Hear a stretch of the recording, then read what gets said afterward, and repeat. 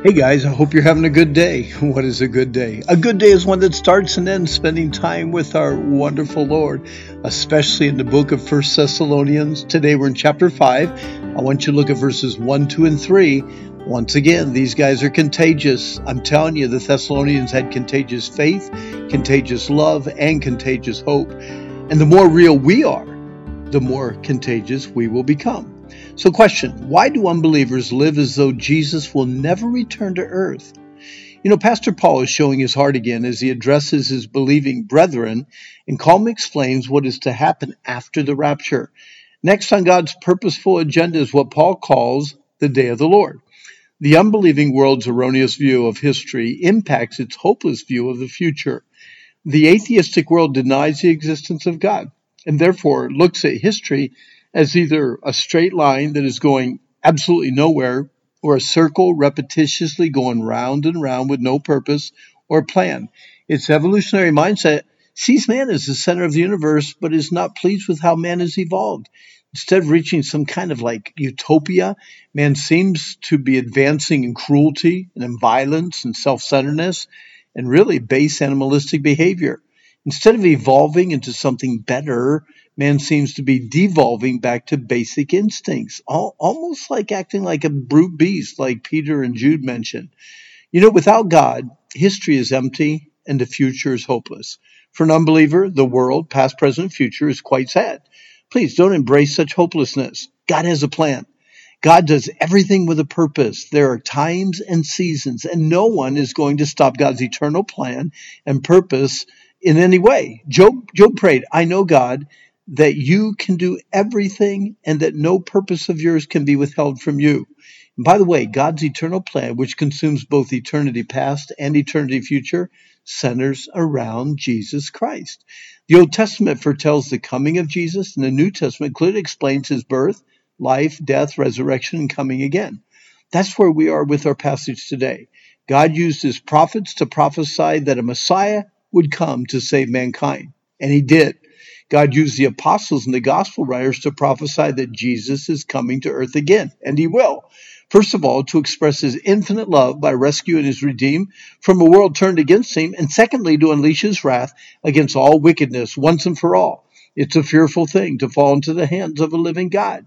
Paul's reminder about the coming day of the Lord would sound something like this today.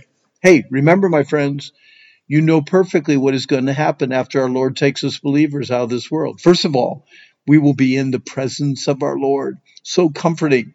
But for those who have rejected the Lord and chose to ignore warning after warning, the dreadful day of the Lord will sneak up them almost like a thief in the night. Even though those left on earth will have to contend with the thousands and millions who have somehow disappeared off the earth, they will blindly deceive themselves into thinking that they have finally achieved utopic peace and safety in their world. They're confident in their disbelief, ignoring all the written and verbal warnings from God's people before they disappeared. Warnings much like what an expecting mother knows when her labor pains begin. They will actually believe that they can reject God, ignore his word, and suffer absolutely no consequences for their decisions. The thoughts of eternal hell and the outpouring of God's wrath against all wickedness is all a myth to them. Then all of a sudden, shockingly, inescapable destruction will come. There will be no place to hide. There will be no defense. When God begins to unleash his wrath, they will realize once and for all that God is God, and unbelief and sin will be punished forever. No one can ever accuse God of not warning everyone of the inescapable sudden destruction that is to come. Ask John to write about the opening of the seven seals that precede the inevitable destruction in Revelation chapter 6. The first seal, the Antichrist rises to power promising peace. The second seal, terrible wars break out. The third seal, natural disasters will take the lives of innumerable unbelievers. The fourth seal, the death toll rises. 1/4 of the world's population will die. The fifth seal, the greatest revival in history occurs, and numerous individuals will be killed for their faith in God.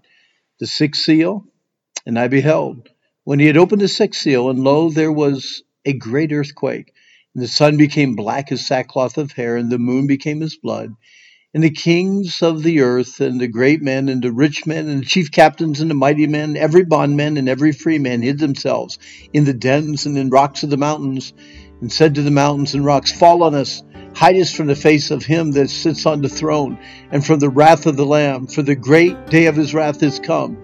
And who shall be able to stand? Knowing that unbelievers will be shocked and caught in disbelief when God gathers all true believers to be with Christ and unleashes his divine wrath on an unbelieving world, we need to do all we can today to warn our unbelieving friends of our Lord's soon return. It's something we look forward to and something that we dread for our friends who do not know the Lord. Well, this is going to happen, and it may happen soon, okay? But our time is up for today. I hope you take these thoughts to heart and mind. But remember, today is a day the Lord made. Let's rejoice and be glad in it. And I hope that you have a good day.